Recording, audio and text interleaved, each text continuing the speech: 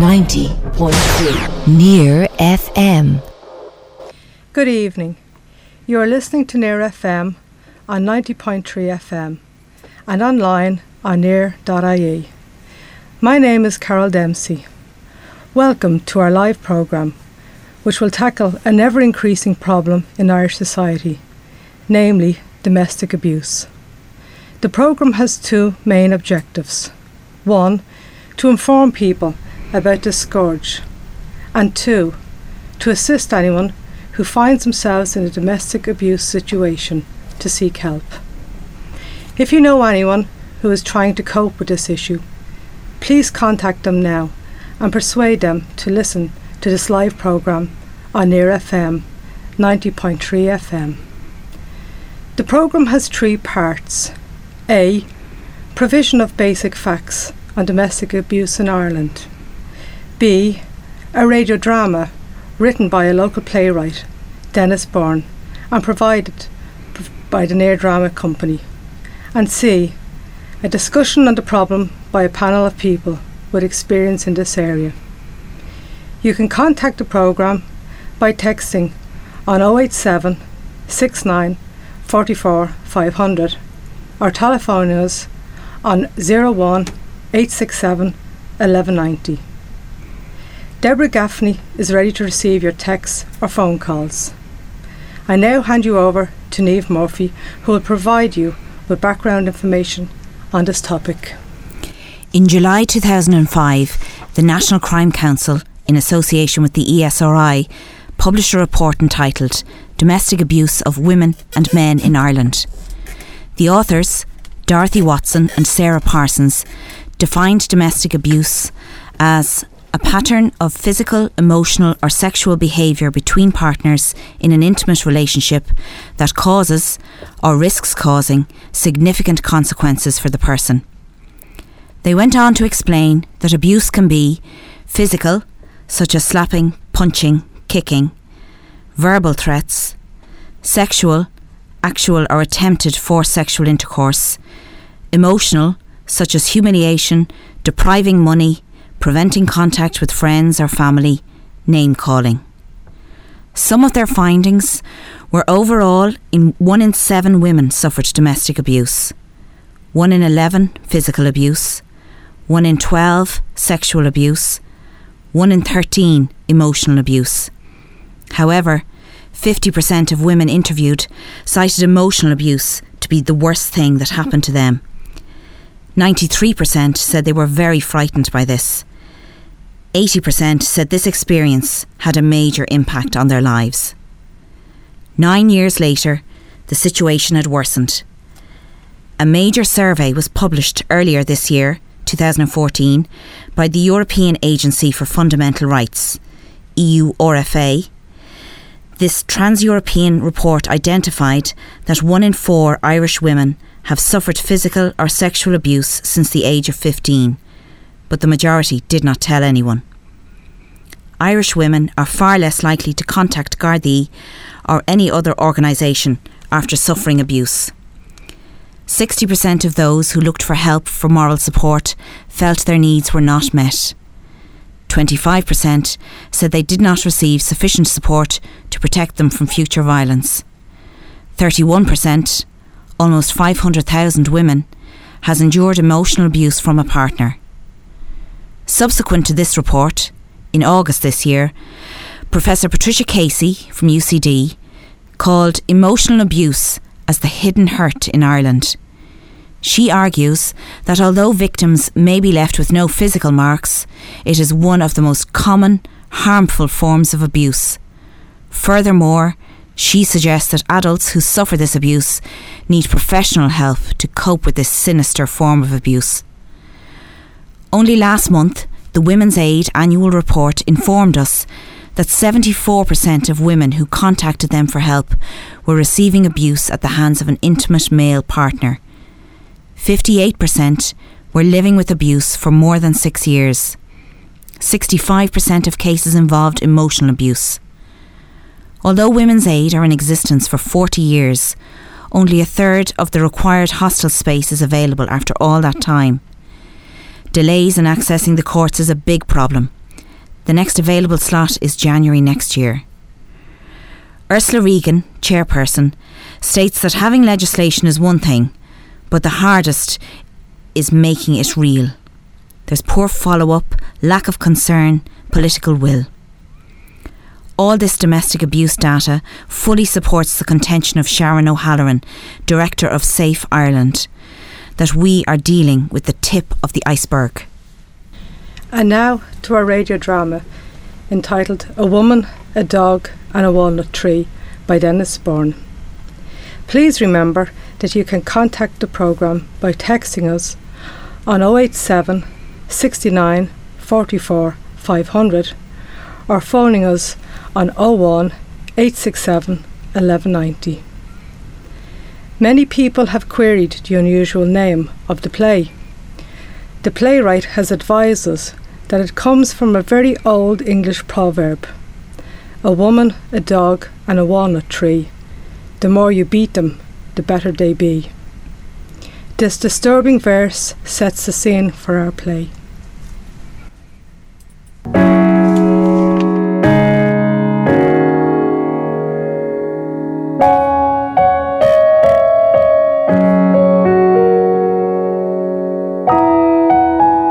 Sticking on me.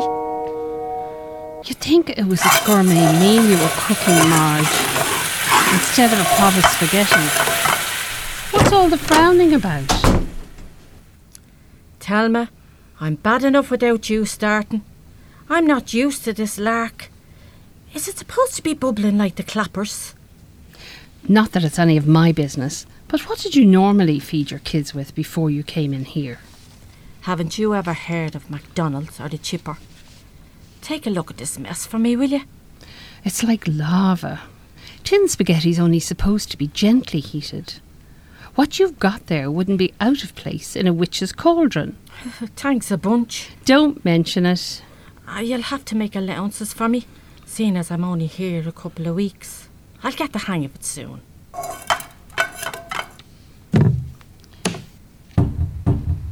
Do you want me to take those bowls out to your kids? You can have a sneaky smoke while I'm gone. Thanks, but I'll do it myself. They're still trying to get used to this place. Don't worry about your kids. I never had any of my own, but from what I've got to learn about them in here, they're more resilient than I'd ever imagined. And resilient means tough, Marge, just in case you accuse me of talking over your head again. I'm not a complete gobshite, you know. Where I was dragged up, resilience was most of our middle names. Sorry. Oh, I'd probably have to ram it down their throats. They've never had spaghetti in their lives before. Wish me luck. I'll have a quick drag myself, so. Good morning, Amanda. You'll get caught, you know. Then we'll all have to listen to a lecture. You can smell that halfway down the corridor. If the smoke alarm goes off, there'll be hell to pay.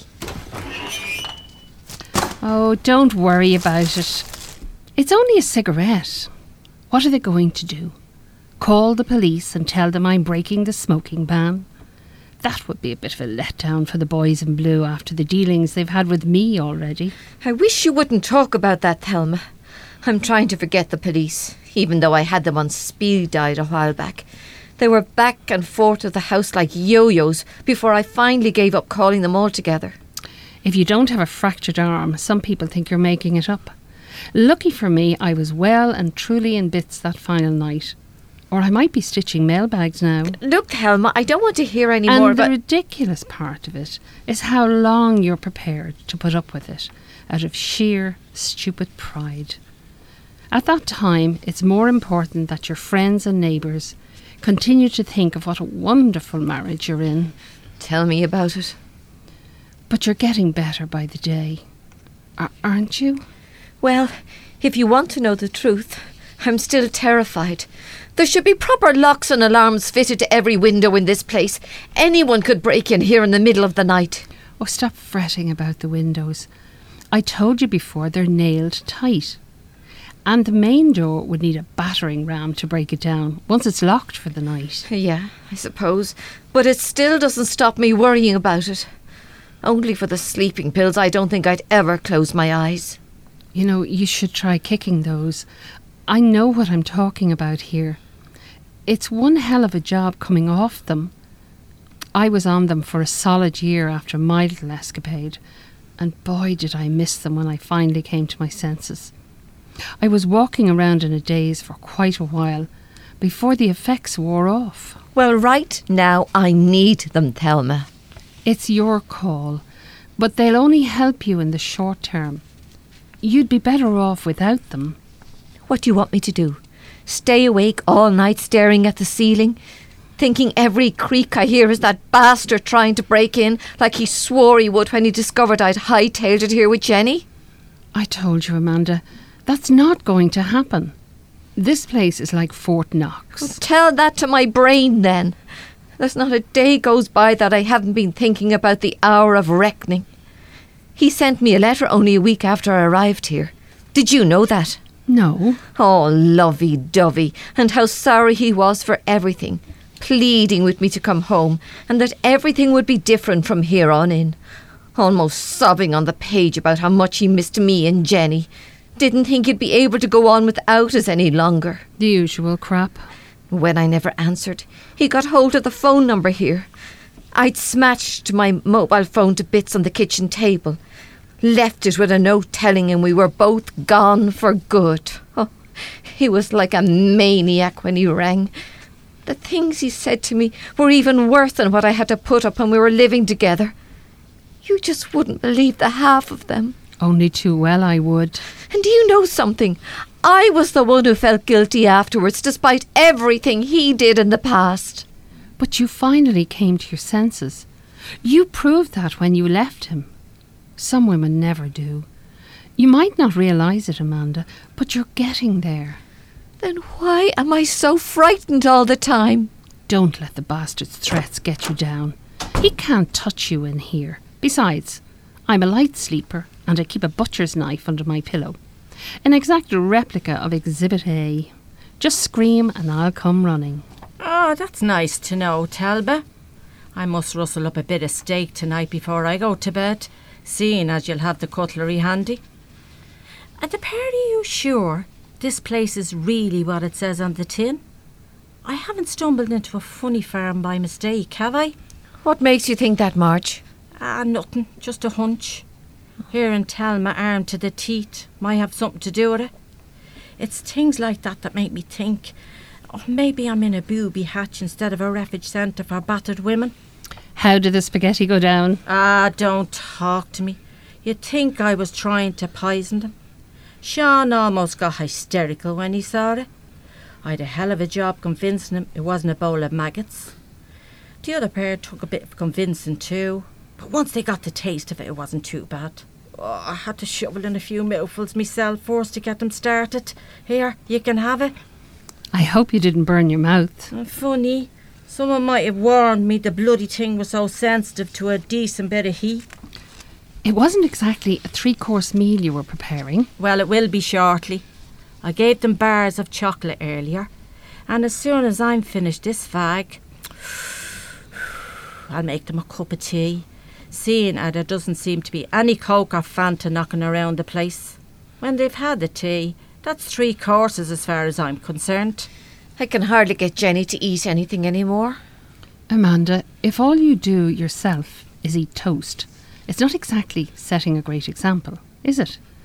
I don't think I ever saw you have anything else since you got here. You're kidding me. How long have you been here, Amanda? 3 months. Are you serious? Nothing but toast? And that's all I can stomach. Anything else makes me queasy. You're lucky I arrived when I did so. You can't go on like that. And I'll take that young one off under your wings while I'm at it. As soon as I'll soon have the pair of you in danger of breaking the bathroom scales. With your culinary expertise, that should be worth the price of a ringside seat. What does that mean? And why the hell can't you say something now and then that makes sense? In plain words, Marge, both of us know you can't boil an egg. You told me so yourself. Who said anything about boiling bloody eggs? Oh, it's just a figure of speech. How do you propose to turn Amanda and Jenny into a couple of dumplings when you can't cook? I didn't say anything about cooking, did I?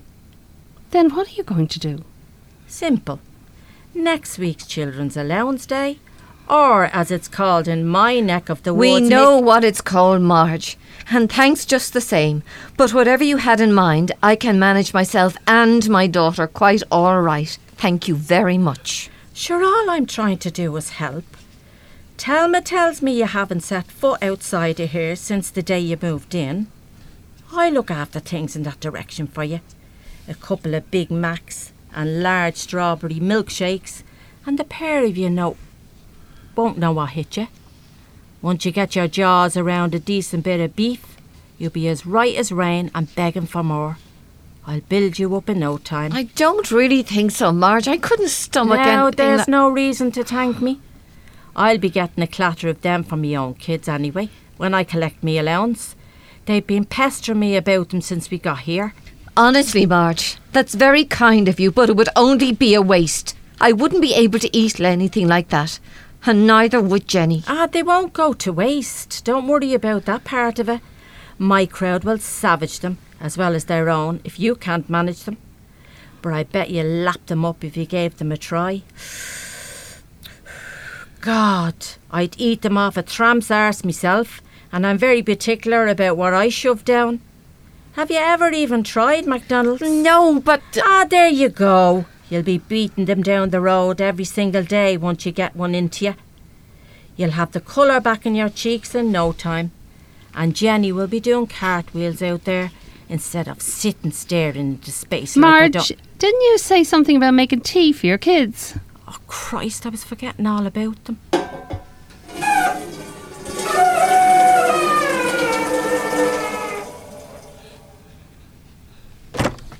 See you later, Amanda. You'd make a great diplomat altogether, Marge. Well, what the hell are you talking about now? That bit about Jenny, you really shouldn't have said it. Why? She could do with something to buck her up. All I did was to offer to get her a bit of decent nourishment for a change. What's wrong with that? Not that. The part about her staring into space. Look, I know you didn't mean to upset anyone, but both of them have had a really rough time of it before they made it in here. And the rest of us haven't? Do you think I'm here because I was showered with shagging roses every day? You don't understand, Marge. Jenny's been sexually abused since she was 6 years of age. That on top of Amanda being battered from pillar to post whenever the fancy took him. Oh no, why didn't you tell me before now? I didn't think it my place to say anything about a thing like that. The lousy bastard. You know what I'd do if my fella had ever touched one of my kids that way? I'd wait till he was fast asleep, and I'd pour every last drop of boiling water in that kettle over his equipment. Then I'd batter his head in with a hammer. They could do what they like with me afterwards. Then where would your kids be? Oh, I never thought of that. But I'd have done it anyway. I know I would. How old is Jenny now? Jenny is just 8 years of age. 2 years? Having to live with that? Why didn't she get the hell out of there long before she did? She didn't know anything about it. Come on. Something like that happening to your only daughter for that length of time, under your own roof, and you wouldn't know about it? What, was she blind or something? No, I wasn't blind. And I didn't know. But when I did discover, I got out as fast as I could. Oh, Christ. I'm sorry, Amanda. I didn't mean anything. It's just me and me big bloody mouth. I don't know when to keep it closed. How did you find out? I just did. What in the name of God sort of world are we living in when you can't even protect your own child from something like that? At least all I had to contend with were regular belts in the jaw and the odd kicking when he lost the head altogether. But this is too much. Oh, and I had to be the one to set you off. Oh, it's not your fault. I live with it every hour of every day inside of my head anyway. I should never have told you, Marge. She'd have found out sooner or later. Everyone else in here knows anyway. I'm going back to my room. I'm not hungry at the moment. God, I'll say one thing about Thelma. She knows how to dress. In those boots and that outfit. She could pass for a model. A bit wasted in here, though. Nurse's uniform would be more appropriate. How come? Didn't you know she's married to a doctor? No way, really? Surprised she didn't tell you, seeing as she was giving out my history so freely. Look, I didn't really it doesn't mean to... matter now. As I said, it wouldn't be long before someone else told you. I suppose. A doctor? You'd think they'd be on the other side of the fence, wouldn't you? I'm only here 2 weeks and I'm learning things I've hardly have believed 6 months ago. Oh, believe it. She's here over a year now. And I've heard she was in a terrible state when she initially arrived, after the hospital discharged her. He'd been laying into her on and off for years, before it finally sunk into her head that she wasn't going to take it anymore. Shattered teeth and a broken jaw, and that was it. She ran him through with a butcher's knife and left him for dead. She what? Only missed his heart by a couple of inches. Otherwise, he was a goner. The stupid bitch. How do you mean? Going to all that trouble and not finishing the job. Maybe she was lucky she didn't. They were both drunk at the time. They'd just come back from some party or another when he had a go at her in the kitchen. She said he did it after she felt her jaw crack. Now being drunk is no excuse. Just because they've taken a few too many, it doesn't give them the right to treat us like punch bags. I'm not talking about him, I'm talking about her. With the few jars under her belt, she should have made sure to polish that bastard off while she was at it. She'd have done the world a favour, ridden it of a swine like that. She thought she had. Maybe it's just as well, though. She mightn't have got away with it if she'd stabbed him 5 or 6 times. Her plea of self-defence could have sounded a bit far-fetched if she'd inflicted multiple wounds instead of just the one. Well, maybe you're right, and maybe you're not.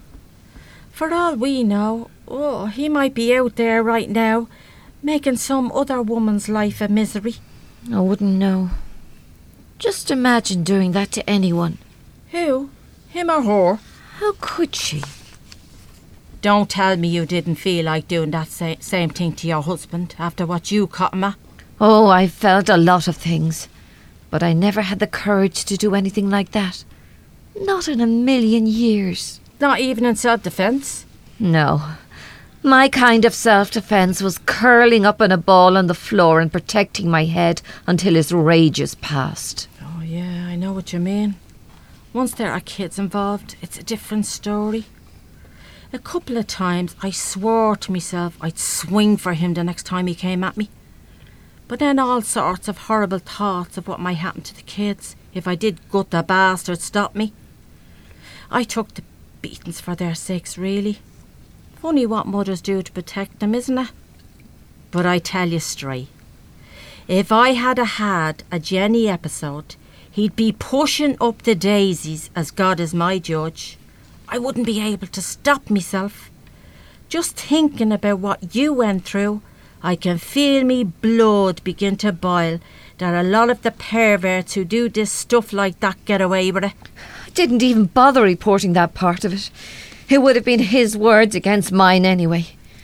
Poor Jenny was too traumatised to let her relive it all over again with police women, child psychologists and all the rest of it.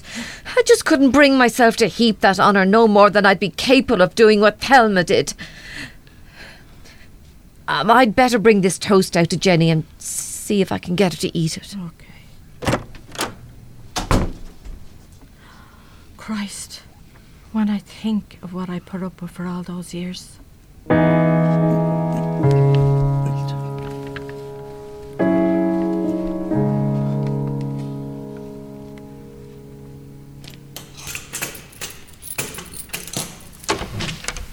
I'm home. Marge, where's me shagging dinner?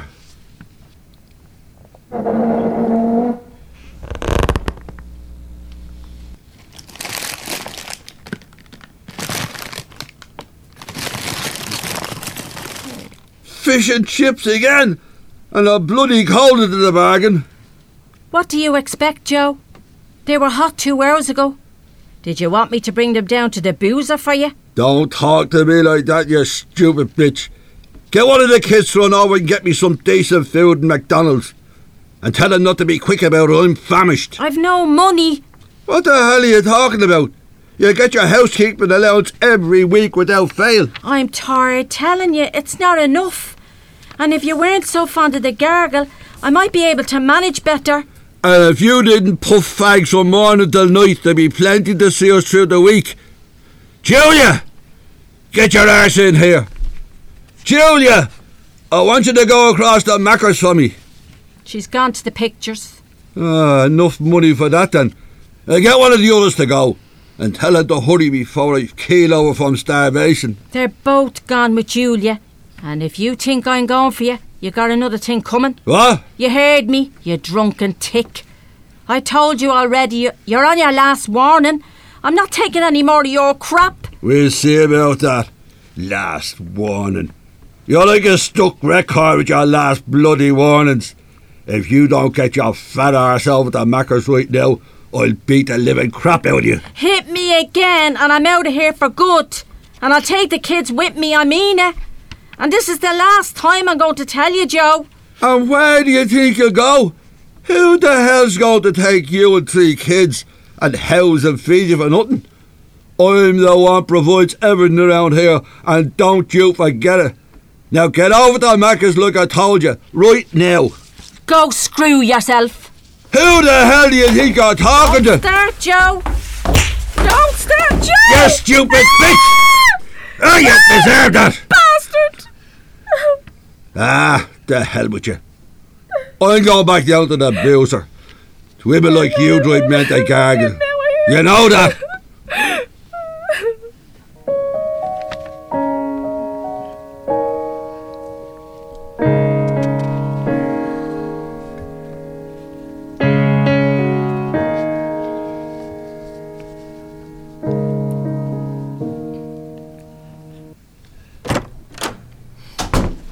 Still in the kitchen, Marge, hiding from those kids of yours.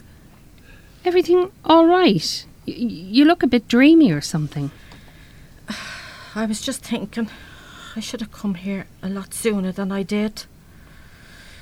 Tell us, Thelma, what did it feel like when you did it?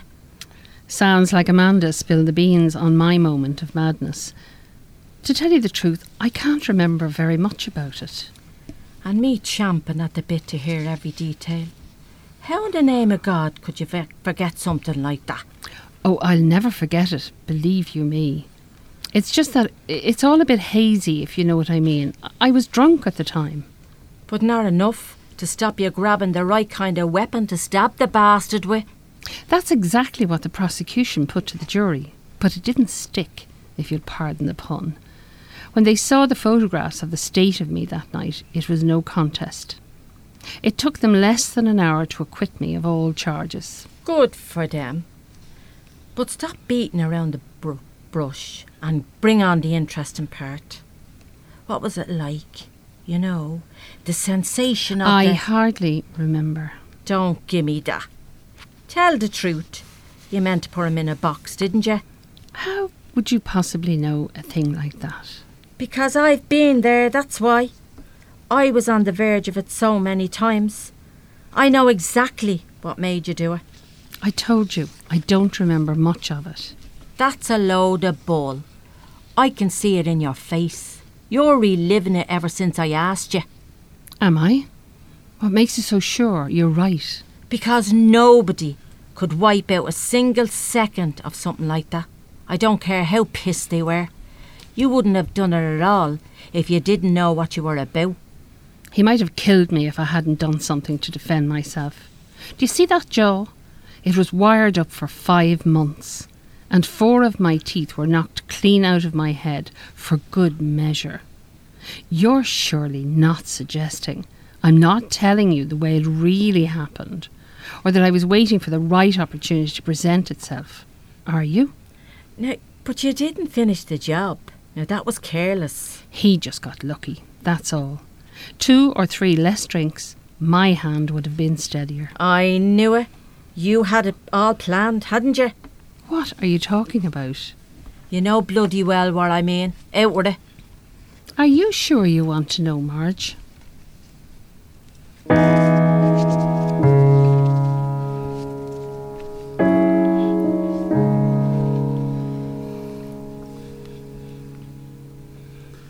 You think I didn't notice what you were up to most of the night, Thelma?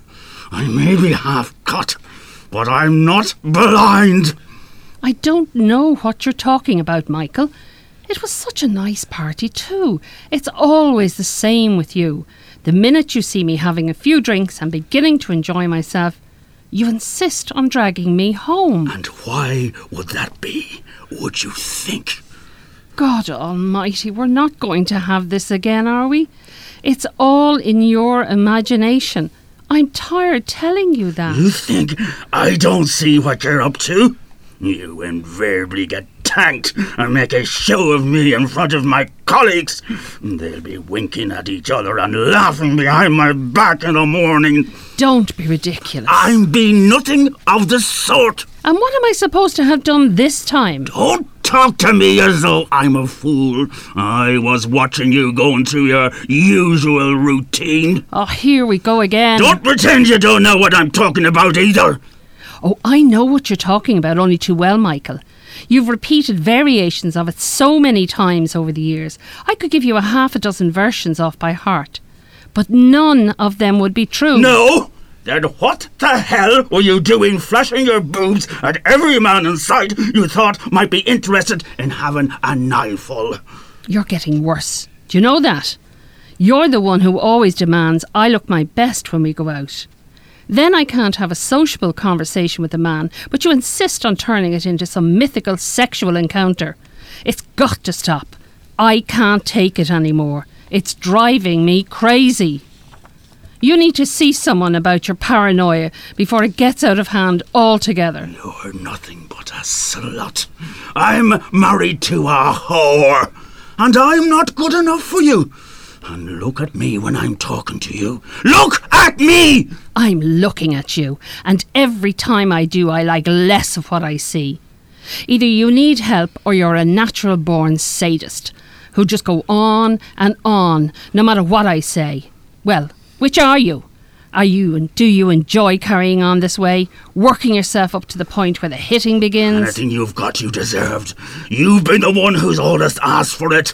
I watch, I see. Flaunting yourself to deliberately provoke me. Just like tonight. You were missing for half an hour. Where were you? Oh, what's the use? I give up. You might as well know the truth. Seeing as it's what you believe anyway, no matter what I say. Are you sure you want to hear where I was? Don't play games with me, Thelma. Who are you with? Harry Thompson. Who the hell is Harry Thompson?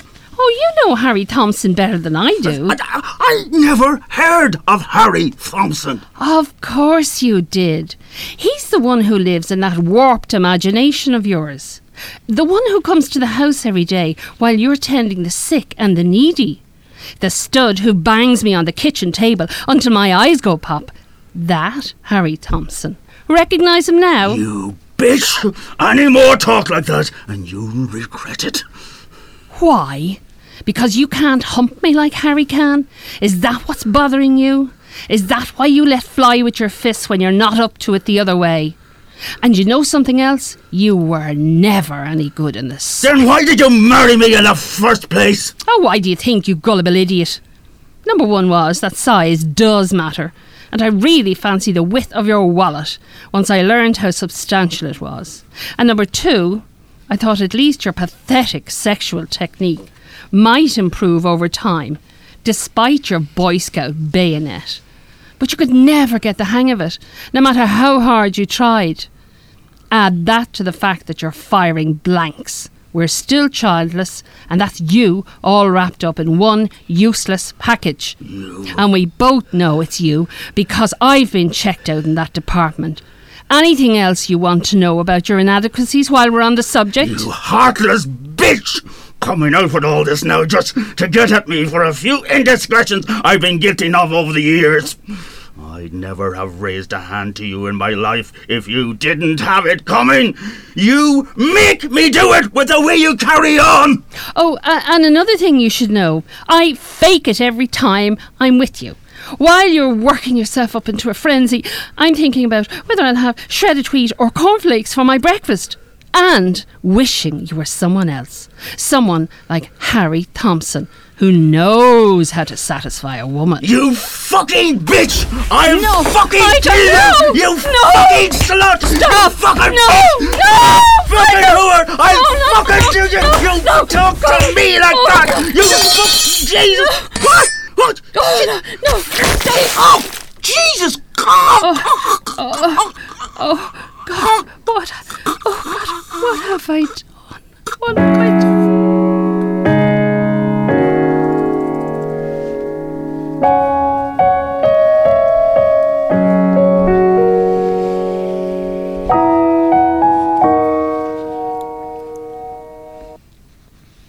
So there you have it, Marge. Exactly the way it happened. It was him or me. I have been battered into oblivion otherwise. You really said all those things to him? More or less. I'd had enough. Sounds to me like you were goading him to come after you. Were you? Think what you like. All I know is that I was at breaking point. Christ almighty, Amanda. What's wrong? You look absolutely dreadful. What is it, Amanda? Read this. It's another letter from him. Let me see. Oh. Don't pay any attention to that type of nonsense, Amanda. He hasn't a hope in hell in succeeding with something like that. It would be laughed out of court. What's it about? It's from her husband. Basically what it's saying is that he's taking a court action to have Jenny returned to his custody. What? Exactly. Did you ever hear of anything so idiotic in your life? That's never going to happen. It couldn't. He says he's going to prove I'm unbalanced and not in a fit state to look after Jenny properly, and that everything I told the police about him beating me was nothing but a pack of lies. Someone like him claiming stuff like that? It's a sick joke. Sure, all you've got to tell them is what he did to her, and they'd lock the bastard up for years. You're forgetting I never reported any of that at the time. They'll make out I'm only bringing it up now because he's threatening to take the case. No, they won't.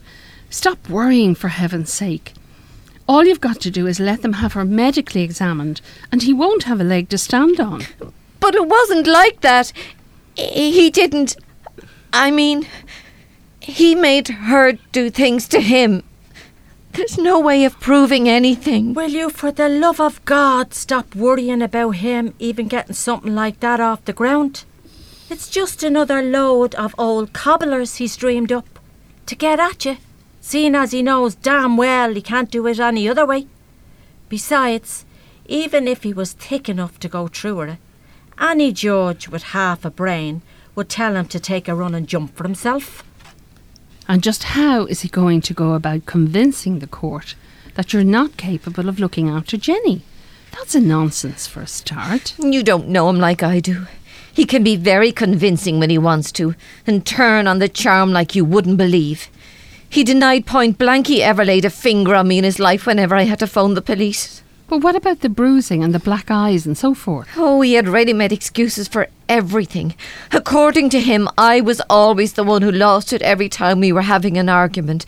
Anything that ever happened was the result of him fencing me off when I was attacking him. And you think they believe him? I don't know. Maybe they did, because I never once pressed charges when they asked me if I wanted to. I suppose I should have when I was...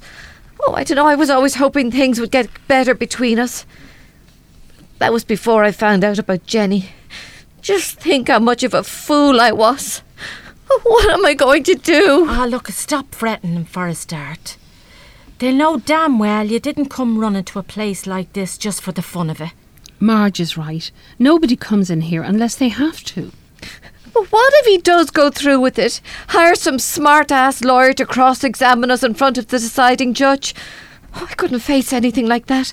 I wouldn't know what to say if he started throwing all sorts of loaded questions at me they prepared beforehand. Look, nothing like that's going to happen. He's trying to mess up your head, that's all. It's easy for you to say that. You don't know what he's like. Once he gets his teeth into something, it's all but impossible to change his mind. And he has these warped 18th century views about women that nobody would ever believe anyone could hold. Oh, but he's cute with it. He never expresses them in public. Just belittles with them whenever he's in the mood. outside the house, he's your typical charismatic Liberal. Inside, he's a monster. And now this. Oh, God almighty, as if Jenny and myself haven't been enough all through it already. Stop thinking like that, do you hear me? You'll drive yourself bananas otherwise. That bastard is never going to get his filthy paws on Jenny again. How do you know whether he is or he's not? God knows what will come out if he starts dredging things up from my past. What do you mean, Amanda? I went through a rough patches in my teens. So? What's the big deal there? If you didn't throw a few shapes at that stage of your life, they'd be asking you what the hell was wrong with you. Sure, I was knocked up with me first kid a few days short of me 19th birthday, and that was a good while back. If you held out that long where I come from now, you'd be looked on as a late developer. Nobody gets through their teens unscathed. I tried to kill myself once. What? And he knows all about it. Oh, I thought I'd found my soulmate when I met him. And I told him everything about my breakdown. Every last detail. He appeared so understanding and sympathetic at the beginning of our relationship. I just poured out my heart to him. He's the one of the few who knows I was in a psychiatric hospital for almost a year. That was then. This is now. There's no point in dwelling on it any longer. It's behind you. But don't you see what's happening? That's the reason why he'll definitely go through with it. Everything will be brought out in the open and they'll make me out to be the crazy and unstable one and all the rest of it. And then if they do hand over Jenny to him, I just wouldn't be able to take it. I just know I wouldn't. Now listen to me, Amanda. Calm down. Everything's going to be all right. He's only bluffing. All you're trying to do is make me feel better. You two are in much the same boat as I am. You wouldn't be in here otherwise. We're all powerless when it comes down to it. They can do what they like and get away with it 9 times out of 10. All the talk they go on about equality and all the rest of it, it's nothing but a lot of bull. Circumstances change with experience, Amanda. We've learnt the hard way. We're not doormats any longer. But we are. It's everywhere. Look, Amanda, you're overwrought right now, but all men aren't twisted bastards. OK, the 3 of us drew short straws, but there are millions of women out there who are getting along fine under their own steam. Judges, doctors, politicians, managing directors, writers, artists and everything else besides. Not to mention the hordes of married women who are perfectly happy with their lot. Thelma's right. Just because we were unlucky enough to wind up with the shitty end of the stick, it doesn't mean things can't get better for us in the future. Look, I know you're trying to be supportive, but it's only talk. None of us can do a thing to stop him taking the case if that's what he wants to do. And it makes my blood run cold to think that he even has a 50-50 chance of succeeding. He'll never get away with it. Even if he is a twisted, stubborn pervert, at least I can try to do something about it. I've got nothing to lose at this stage. I should have thought of it earlier. What would that be? I'll go and talk to him. Try and reason with him and beg him not to go through with it. You never know. He might even listen to me for once in his life.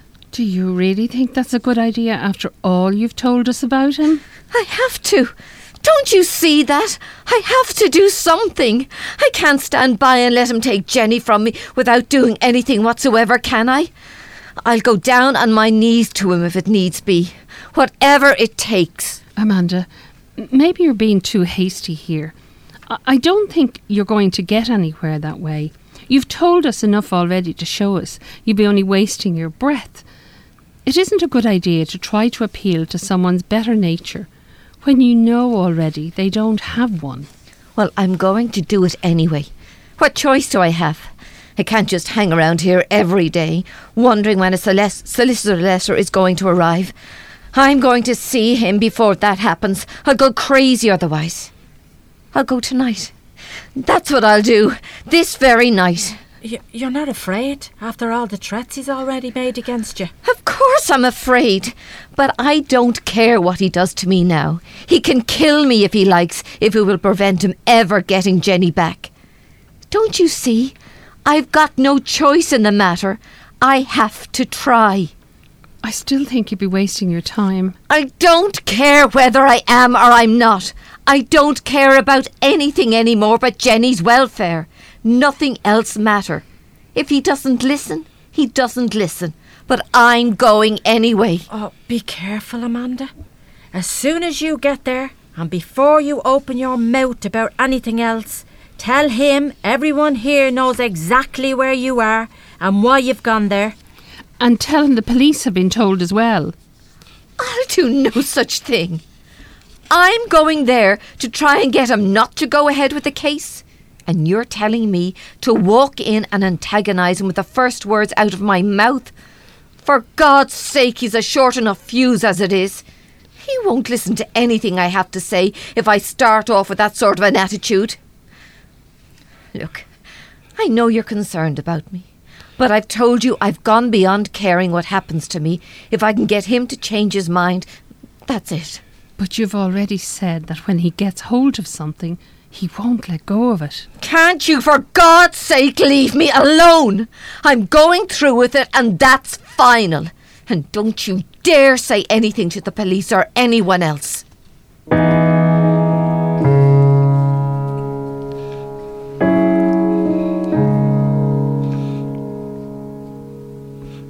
OK, Amanda. You've said what you came here to say. And like the gentleman I am, I've listened patiently. But you really didn't think I'd fall for all that whinging and begging, did you? Not that it wasn't a good performance, I'll grant you. But the wheels are in motion as we speak. And that, my dear, is that. You brought this on yourself, you know. No point in trying to deny any of it now. You should never have run away with her like that. And there's not a damn thing you can do to stop me either. None of that put-upon little girly stuff will wash with the judge once your history's been unfurled to show what a deranged lunatic you really are. Please don't say that, Paul. Look, I'm See, begging, the trouble please. with sane women is that they don't know what they want. On the one hand, they go on with all this feminist crap about men being chauvinist pigs, and the next thing you know, they're queuing up for boob jobs and facelifts and liposuction and all the rest of it to make themselves more attractive to the same swine they maintain should all be boiled in oil. And these are the ones who are supposed to have all their marbles intact. So what sort of a chance has a spacer like you in the coming confrontation? Am I right or am I wrong? Well, don't I even get an answer? Oh, in one of those humours, are you? Prepared to sulk all night just because you know you're not going to get your own way, I suppose. But don't worry, I'm familiar with that programme. You can't help your mood swings any more than I can my natural inclinations. Oh, I know it was hard for you to get your head around something like that, but there you go. Thing is, you never even tried to understand my persuasions when you found out about them. You can't point the finger at me in the other direction, though. I took you for what you were, knew you were a screwed-up suicidal head case, and I still married you. And what thanks did I get for it? Oh, sweet. First sign of my little peccadillo came to light, you hightailed it without even having the courtesy to talk it over with me. Now that wasn't very loyal of you, was it? Paul, please, I can't... I'm not finished yet. And seeing as you're in one of your silent sulks after your initial heartfelt appeal, I'll give it to you straight. I've hired the best lawyer money can buy. Now you can take me on or hand her over. Whichever way you go, you haven't the hope of hanging on to her. Both of us know you're a screwball. And when everybody else will know too, well, surely you've something to say to all that. For Christ's sake, instead of sitting there blubbering like a baby, are you going to make a fuss about me getting Jenny back home where she belongs? Because if you are, I'll do for you here and now if I have to. Have you nothing further to say on the matter after all your pathetic pleading earlier? No, Paul. Well, if that's the way you want it, that's the way you can have it, you stupid mad cow! There! It'll put some sense in. Go! Here! Out of here! You're out! Out!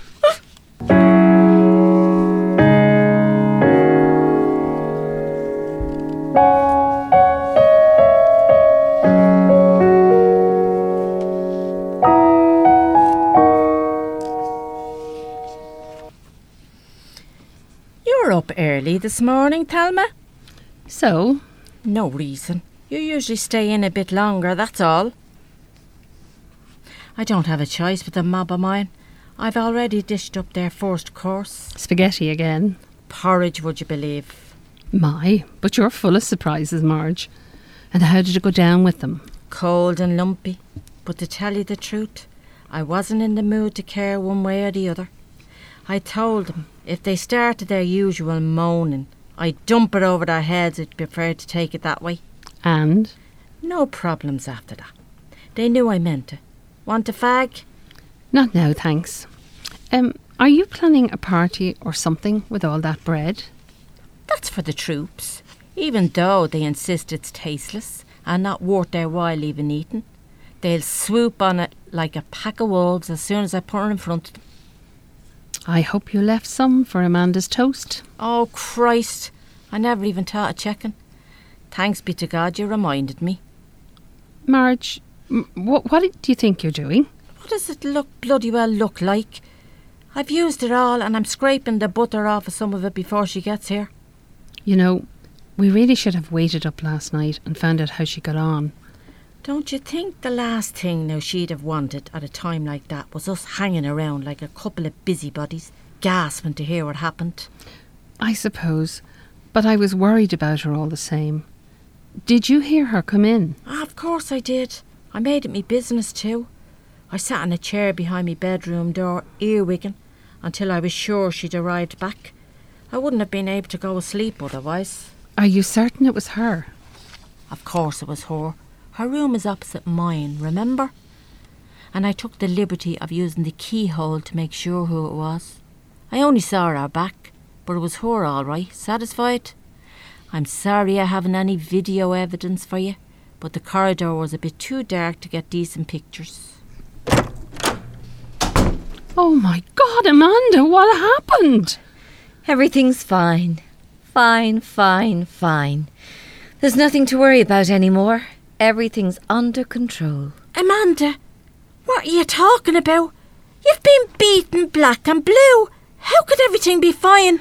Now don't tell me you're going to make a fuss over a few bruises here and there. They're nothing, for heaven's sake.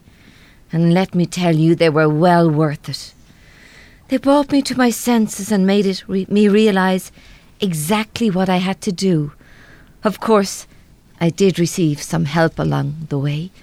A sign of sorts. Amanda, what the hell happened? When? When you talked to him. As Marge just pointed out, he beat me up and threw me out. But did he even listen? Oh, yes. At the beginning, anyway. In fact, I think he even enjoyed listening to everything I had to say. Not, you understand, it made the slightest difference. But as I've said, at least I know now you were right about not playing the doormat anymore. I've already taken the first step in that direction. If you don't mind me saying so, Amanda, oh God, you're not making an awful lot of sense. But that's where you're wrong.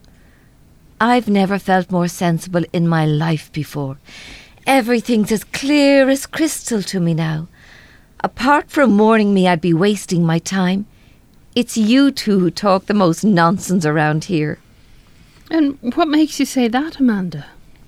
Oh, don't worry about it. I know you can't help rabbiting on the way you do with all that hope and glory stuff, even in your situations. It's not really your fault, I suppose. Trying to look on the bright side, though, you know full well it's a load of tripe. But then, you haven't reached a true state of comprehension yet. You're still scrabbling about in the maze looking for the exit. But I'm not.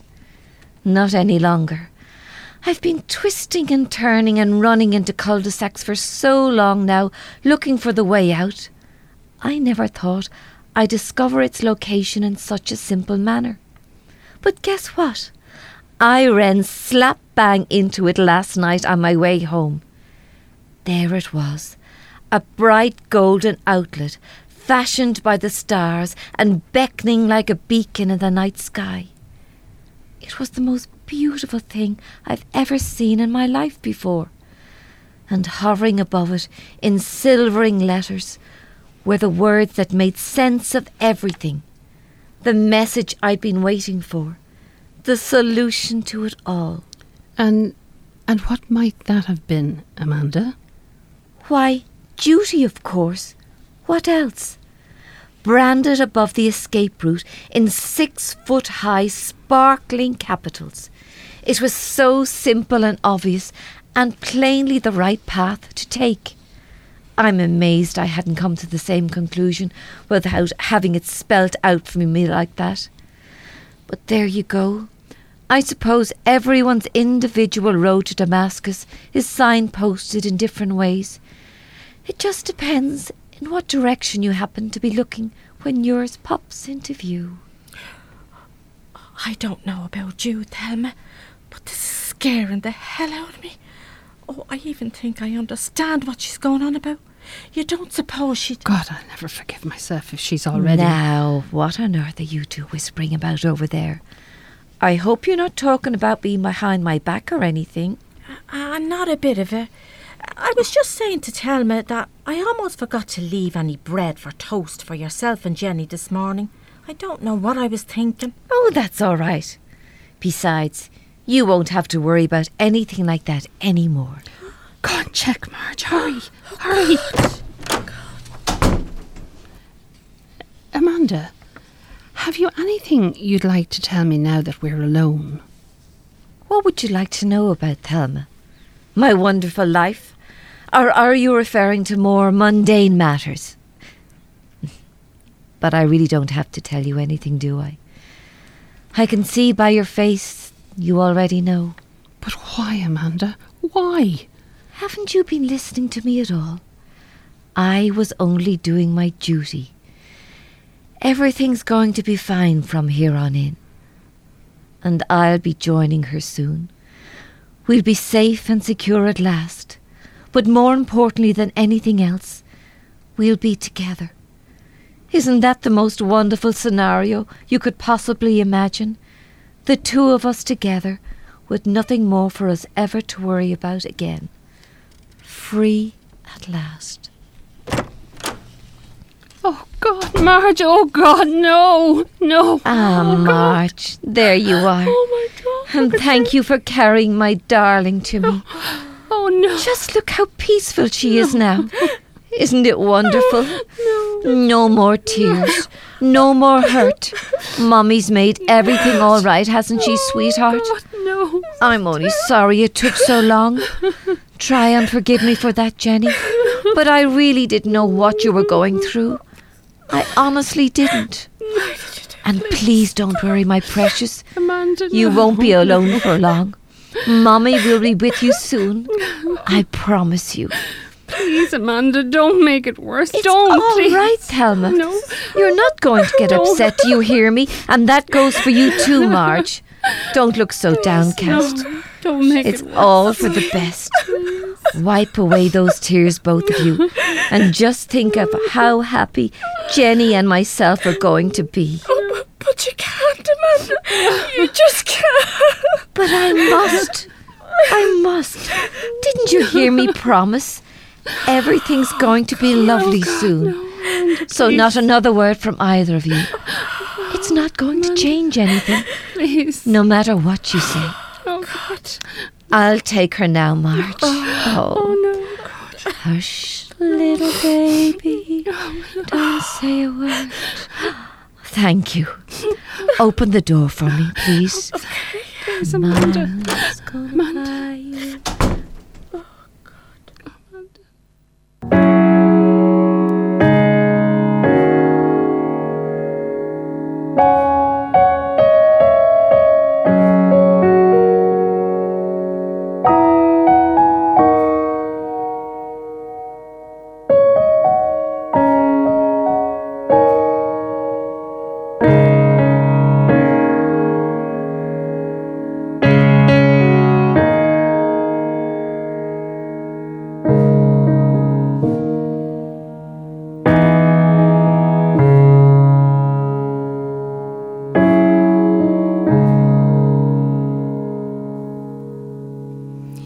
You have been listening to a radio drama entitled A Woman, a Dog and a Walnut Tree by Denis Byrne, and performed live by the Near Drama Company on Near FM Broadcasting on 90.3 FM.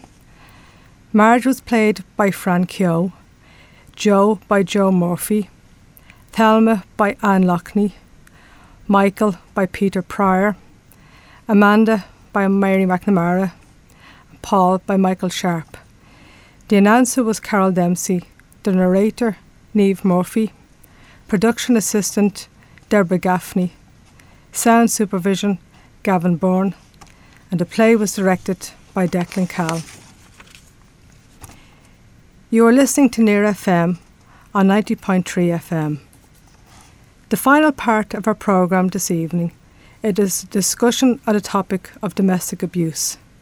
Remember, if you have a query for our panel, just text us on 087 69 44 500 or phone us on 01 867 1190. And I now hand over to Debbie McMahon, who will facilitate the group discussion. And thanks to our Near Drama group with that outstanding performance, A Woman, a Dog and a Walnut Tree. And now we're going to have a panel discussion on domestic abuse, so I'll start off by introducing the panel. Linda Smith, good evening to you, Linda. Good evening. And Linda, you're the helpline manager of Women's Aid. Also to Phil Power, who is the volunteer coordinator with the Rape Crisis Centre. So I'll start off by asking you the work you do in Women's Aid, Linda. Okay. Women's Aid provides a free phone helpline to women who are experiencing abuse. And we also provide one-to-one support services through the helpline.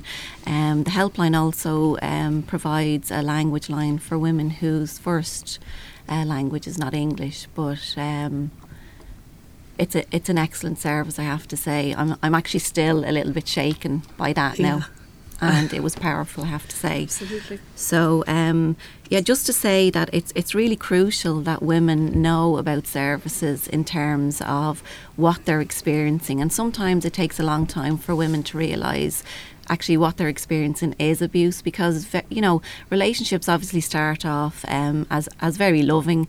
There's a courtship period as well, and everything is happy, it's as it should be, and very often it can take a number of years before women actually realise that, and by that time they're in a relationship, they've invested in this relationship, they're going somewhere, and abuse from what we know will only show itself when there's a real investment in that long-term relationship. So if a couple move in together, if they become engaged, if they get married, there's a security that this is a concrete relationship, and it's only then that maybe the perpetrator will actually show his abusive side. So it's very crucial, as we heard through the play, that women can identify it as abuse, but they're trying to process what's going on here, and it's to know that the sooner they can access support, the easier it will be to actually come out that the other side. The three women, who are depicted in the play, they're in refuge as a result of years of abuse and what they've experienced. And, that's very often the last port of call, basically. Women are, we talked, what was identified was guilt, shame, fear of going to family or friends, and that really keeps that abuse alive. It keeps it in isolation. It gives him more power and control over the situation, and she's fearful of breaking out from that. Exactly. And Linda, domestic abuse, like most people might think it's just physical, there's an awful lot more of different types of abuse. Can you explain to people what the different types of abuse? Absolutely. In terms of our helpline, we did launch our stats recently, and 64% of our calls, so that's the majority of our callers, would disclose that there's emotional abuse. So you've heard it in the play. It was emphasised very clearly, the name calling, the put downs, talking about the mental health aspect of it. You know, who's going to believe you? You're mad. You've got a history to show that. You know, he played on her vulnerability there. And, you know, very often perpetrators will actually see a vulnerability in a young woman and think, okay, I have her now. I know, you know. I mean, he did show that he was supportive of her and he understood when she was going through that difficult patch. But he ultimately used that against her in the end. And, you know, emotional abuse is very hard to see.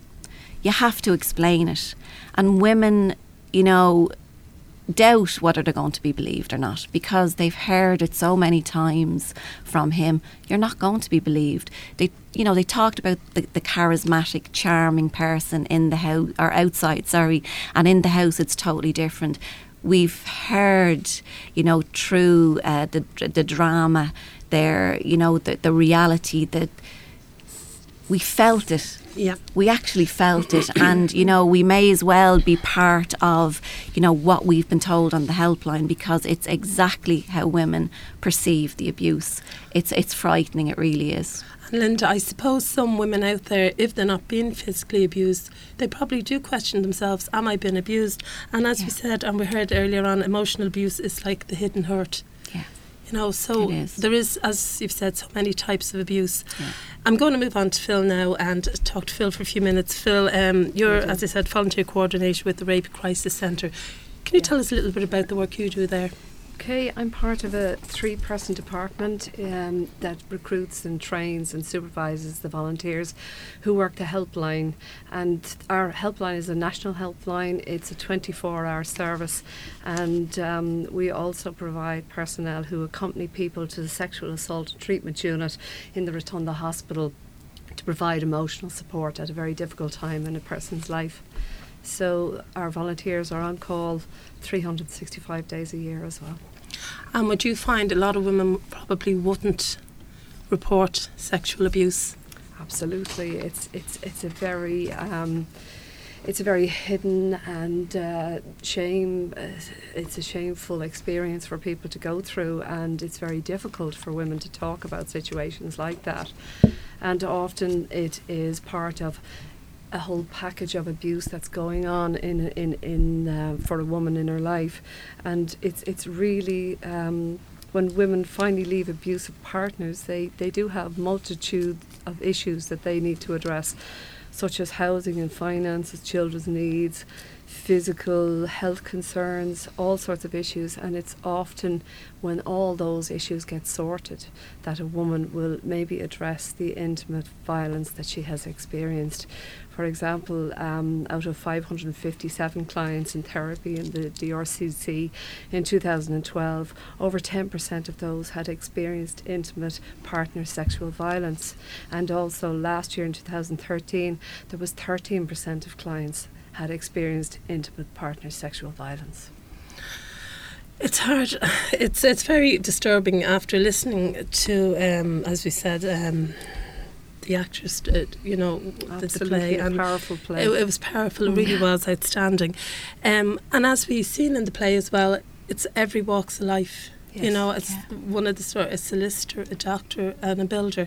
Yeah. So it affects everybody, you know, in all walks of life. I'm going to talk a little bit to Declan now, who directed the play, and Declan, outstanding. That's all I can say. An absolutely brilliant play, and it brought tears to my eyes, especially at the end. But to know what people out there are really going through, like we spoke about this before, Declan, and saying, really, do we know what's going on behind closed doors?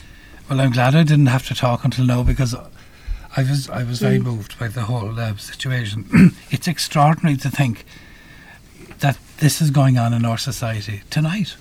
Yeah. I mean, the figure that, Denis Byrne, the man who wrote this play, spoke to me 2 years ago about this project. And to be honest with you, he was going on about it, and he's a very good friend of mine, and I've directed a lot of his stuff. And I didn't really believe him, to be quite frank, until he started producing information to me. And I'd freely admit that my background has excluded me from any information in this area. And I've been horrified as I've done the research, the background to it. I'm ashamed to say that I knew nothing about it. And it's extraordinary to think that 1 in 4 women in our society today are suffering domestic abuse. 1 in 4. I mean, it's horrific. And for some reason, it's under the horizon or under the counter, whatever way you like to talk about it. So when I met Denis, and he was passionate about this project because he felt very strongly about it. I know he's listening in tonight, and I hope that we've done justice to him. But the thing that really came across to me was that, number one, how little we knew. And when the group started doing it the first time we read it, I nearly fainted because although I read it from a director's point of view, when the actors invested, and even the first reading, it was absolutely frightening. I mean, I'd freely admit I was shocked, and I'm still shocked even after all the weeks of rehearsal we're doing it. So the objectives we had 2 objectives, and they were very, very clear. One was to inform people about this problem, and I worked on the basis that there are an awful lot of people like me out there. And I know the cast felt the same way, that we know nothing about it. That's number one. So we wanted to tell people about it. But more importantly, we wanted somebody who was suffering this situation to do something about their situation. To make that step, to make that leap. It's a huge step, obviously, but that's what we're trying to do tonight. So we started off and we said to all the actors that we wanted to change if we change one person's mindset to do something about this, it'll be a success. So I hope to God, if anybody is out there, that they'll do something about it. So I hope we're not trying to solve the problem. We can't. All we can do is maybe hold up the mirror and reflect a problem that's happening in society. And this is a combination of the playwright, obviously, who saw the problem and has been put it together. I mean, you said to me before the show, Linda, that you thought that he really captured the essence of some of the problems, which I'm absolutely thrilled, because I was scared stiff that maybe we take an angle or an interpretation which would not be correct. But when I met you tonight, you said I kissed you with delight, because I was so delighted that we got it right, because we'd hate to give it a wrong slant. Yeah, no, definitely. When I read the script, It resonated with me in terms of the support that I've given women and the support that we on the helpline give the women. Basically, the feeling that I have is that the play has brought the reality of what women go through to life, and I mean, I can't put it any plainer than that. I know that part of the play was, around the women in the refuge, but even at that, wasn't it such a relief that women could actually come together in solidarity from all different walks of life and actually have a common denominator and understand actually true experience where each were coming from. So there was great solidarity and support systems and concern and worrying about risk in terms of Amanda actually going back to the house, given that he'd made so many threats already. So I think that women realise that if support is there, it's actually just knowing where to go for that support, and also to realise that there are people and there's professionals and there's services like Women's Aid and like the Dublin Rape Crisis Centre who understand the dynamics of abuse. You don't have to go into the small details. We get it. We get it because we talk to women every single day and they tell us about those experiences. So, it's not that you have to dig really deep down. We provide a space for women to explore. Something has happened to me last week and I'm really confused about it, and can I talk to somebody there about it? And yes, you can talk to somebody, and by the end of that call you will realise that you've been listened to, you've been heard. There might be some clarity at the end of the call that resonates with that woman, and she's a little bit clearer where what's really going on in that relationship. Exactly. Linda, if there's somebody listening tonight who knows of somebody who's going through this, how can they help them? they can listen to them, they can support them, they should just be there for them. If they're aware of the services like Women's Aid National Free Phone Helpline and the Rape Crisis Centre helpline, that, you know, it's a free service, you can access it in private, you don't have to make an appointment. Give them the number. We will support them, but just be there for them. Don't judge them. Let them know that you're listening, that you're not going to push them to make a decision, because realistically, if the abuse is ongoing and it's been going on for a while, it's not going to suddenly end very quickly. So it's a matter of managing that and just really liaising with the proper services who are there to help and support. One little point I'd like to add that came up in the research, that was from the European report that was done earlier in the year, that the 1 in 4 figure, that's where it comes from, that Niamh mentioned in her stats earlier. But the thing that really struck me at that point was that the majority of people who are in this abusive situation do nothing about it. I find it hard to do something about it. Phil, have you found it? It's very difficult. I would just like to reach out to everybody that's listening tonight that is affected by anything that they've heard, to really break the silence, really reach out and, you know, ring the likes of the Rape Crisis Centre, check it out. If something isn't sitting right and they're not even sure, just to pick up the phone, and we will be non-judgmental. They can talk about anything. It will be totally confidential, and just check it out, even to dismiss it if it's not abuse, and if it is abuse, to take the first step forward towards healing. And I think what resonated in the play was the powerlessness that the women feel. That's right, yeah. You know, the hopelessness and the powerlessness that they're in, and that, you know, the power and control was with the perpetrators. And I think that's something that will resonate with a lot of people. And do you find, Linda and Phil, there has been a rise in domestic violence? Well, in our 2013 figures, we did have an increase in our stats, a number of calls in and disclosures and so on. But again, like, it's the emotional abuse that's impacting the women the most. And, you know, callers will regularly say to us, you know, I'd rather a beating, unfortunately, because you can show a bruise, you know, you don't have to explain it. So there's that sense of, I've got to explain something that I can't articulate myself when it's emotional abuse. Yeah. It is all about the put downs. It's all about being made feel useless. You know, there's an attack on your confidence as a woman, your self-esteem, your self-belief, and that really, really hits hard on women. Could I ask, as an observer of this whole situation, I remember hearing Professor Ivor Brown, he was the Eastern Health Board Chief Psychiatrist years ago, and he always spoke very sensibly, I thought, and down to earth, and he always made the point that some of the best carers for people were next door neighbours or friends and neighbours, you know. Yes. But society has changed enormously, go back, say, 20 years ago to now, where 20 years ago more people were at home, whereas now both people in a partnership have to work to pay for a mortgage. Therefore, the society has changed. Has this an impact that the fact that women in particular, don't talk about it as much? Is that a factor, or was it always there? I do believe that, you know, a lot of people keep it to themselves because of the shame. You know, they're taking on the shame and they're taking on the blame. And if you have been brainwashed day in, day... There's a guilt thing then, isn't it? Absolutely, yeah. And, you know, if you're made to believe that you're no good, and you're made to believe it's your fault, and you're made to believe you're frigid if you don't comply, you know, all those things, or if you don't kind of have sex against your will, then the guy will go somewhere else to get it. And I suppose one thing in abusive relationships is to remember that, you know, consent is a voluntary agreement in a relationship where there is equal power to engage in a particular sexual act.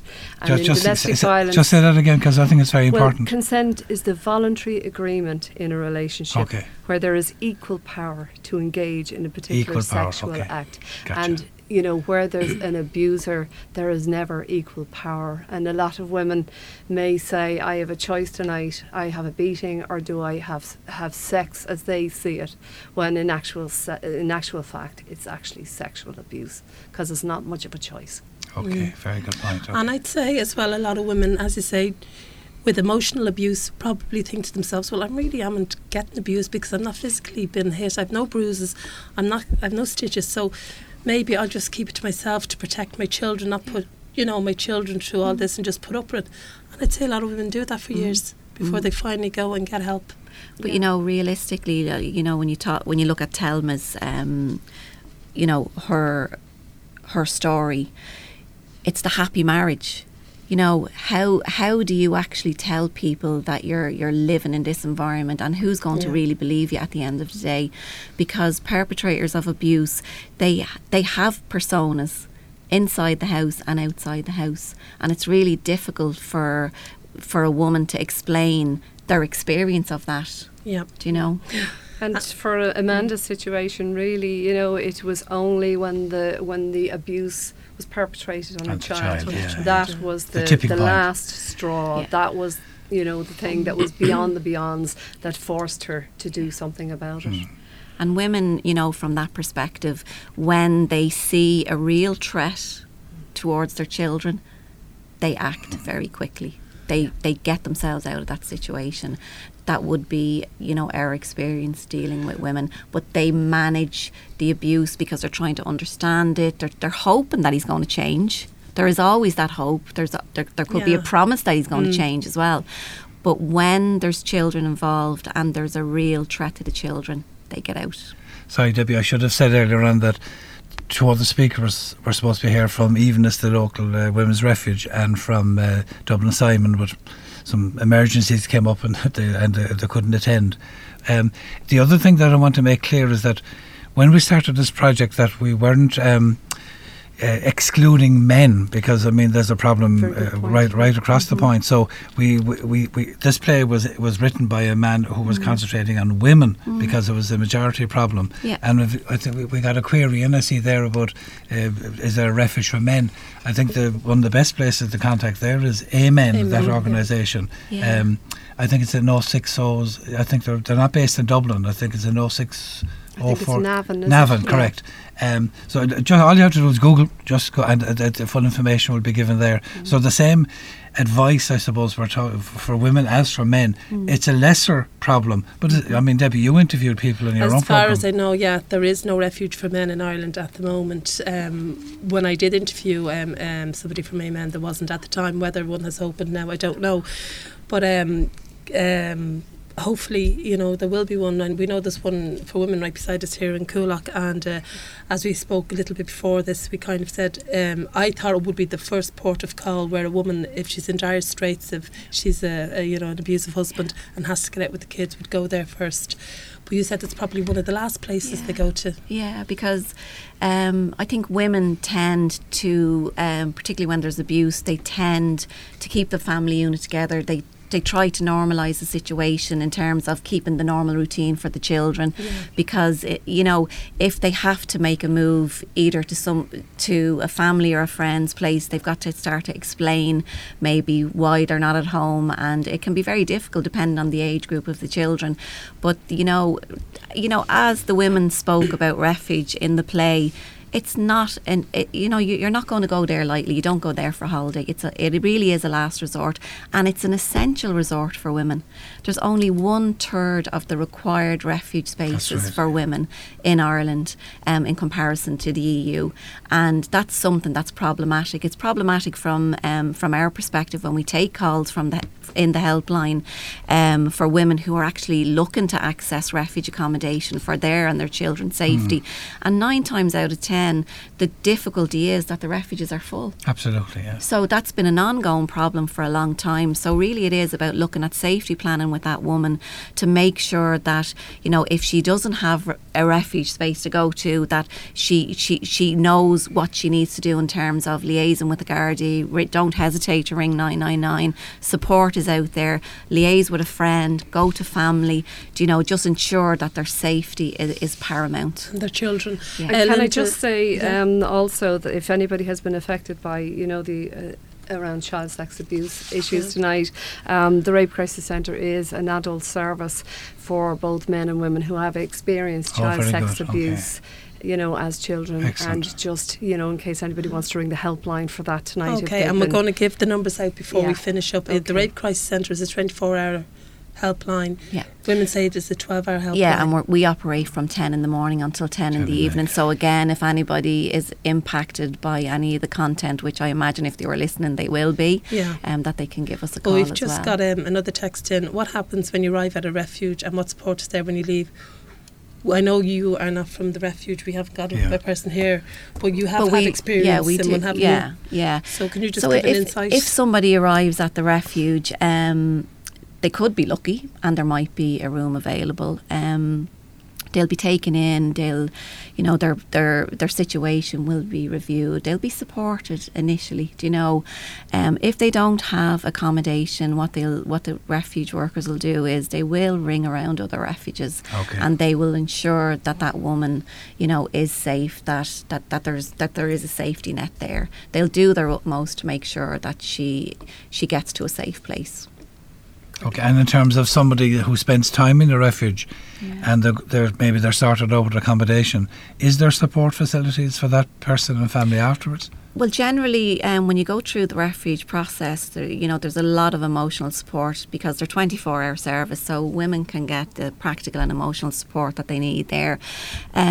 Most of the refuges do provide outreach support services, and there are domestic violence support services who also provide outreach support for women who, leave refuge and who need that ongoing support, maybe just to adjust to a new way of living if they're deciding to live independently. So I must tell you a funny story. It's actually amusing. I never knew where the refuge was on the Kilmore Road. Never knew it. I'm living and there's here. a reason for that, Declan. Well, maybe. Oh, yeah, absolutely. But I mean, I really talk about being garmless. I'm living in the area 40 odd years, and I just never knew it. And my daughter, who's a guide leader, was doing something with her guides, and she asked me to drop something in. And I said, "Where?" I never knew it. I'm living in 43 years. I never knew. So that's the problem. That's the barrier that we were trying to break through. The idiots like me, I suppose, who did not know about this problem, and it's on our doorstep. And that's the thing I wanted to get across to people. It's not someplace else. It's here in our own community. Well, I would like to say that, you can't say idiots like you. There's people like you out there who are raising the issue. You're putting it on the agenda to talk about it. Do you know what I mean? Yeah. So, we need to be talking about this issue. We can't keep it in silence. It's driven by shame. So let's talk about it now. After this, talk to family or friends.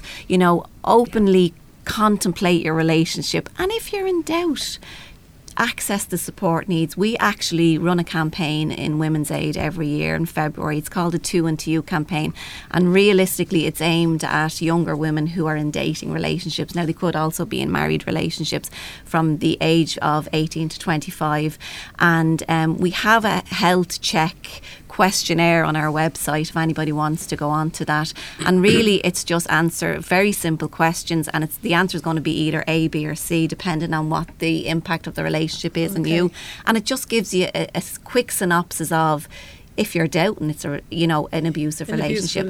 It may give all it's not, the websites are really very, very good. Very valuable. We're going to give them now because we have to finish up. We could go on talking for another half hour, but we have to finish up now. To say that we do provide counselling in the Rape Crisis Centre for those that have been recently raped or those that have been sexually assaulted in the past, as well as and that's for men and women. Absolutely. Oh, fantastic! Yeah. Okay, Women's Aid. Can you give us out the phone number for that? I can indeed.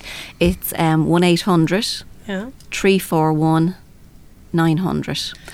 Okay, so that's 1-800 341 900. And is there a web address? There is www.womensaid.ie. Great. Okay, .ie. And the rape crisis number? 1-800 77 8888. That's great. 1-800 77 8888. And we'll be giving out these numbers throughout. That's brilliant. We have notices we'll be giving out throughout the different programmes. And also, Amen, we got a text there from a man looking for help. The Amen helpline number is 046 902 3718. I'm not sure whether that's 12 hours or 24 hours, but Try it anyway. That's again 046. I think it's office hours as far as Is I it know. office hours? 046 902 3718. And can I just say congratulations to everybody Yeah, involved in the well play done, tonight. everyone.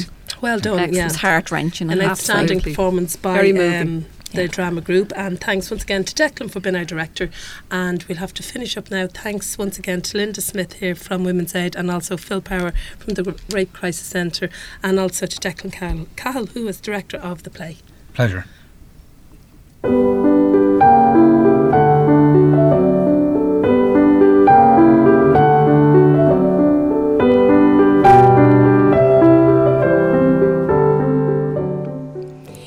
You have been listening to an Air FM production, highlighting the problem of domestic abuse in our society, presented by the Nair Drama Company. The programme was produced by Declan Cahill. If you have been affected by domestic abuse, please talk to someone about it. Do it today. You can contact Women's Aid now on its helpline 1800 341 900. This helpline is open 12 hours every day from 10 a.m. to 10 p.m. They can also be contacted by email helpline@womensaid.ie. Thank you to everyone who contributed to the making of this programme. Good evening.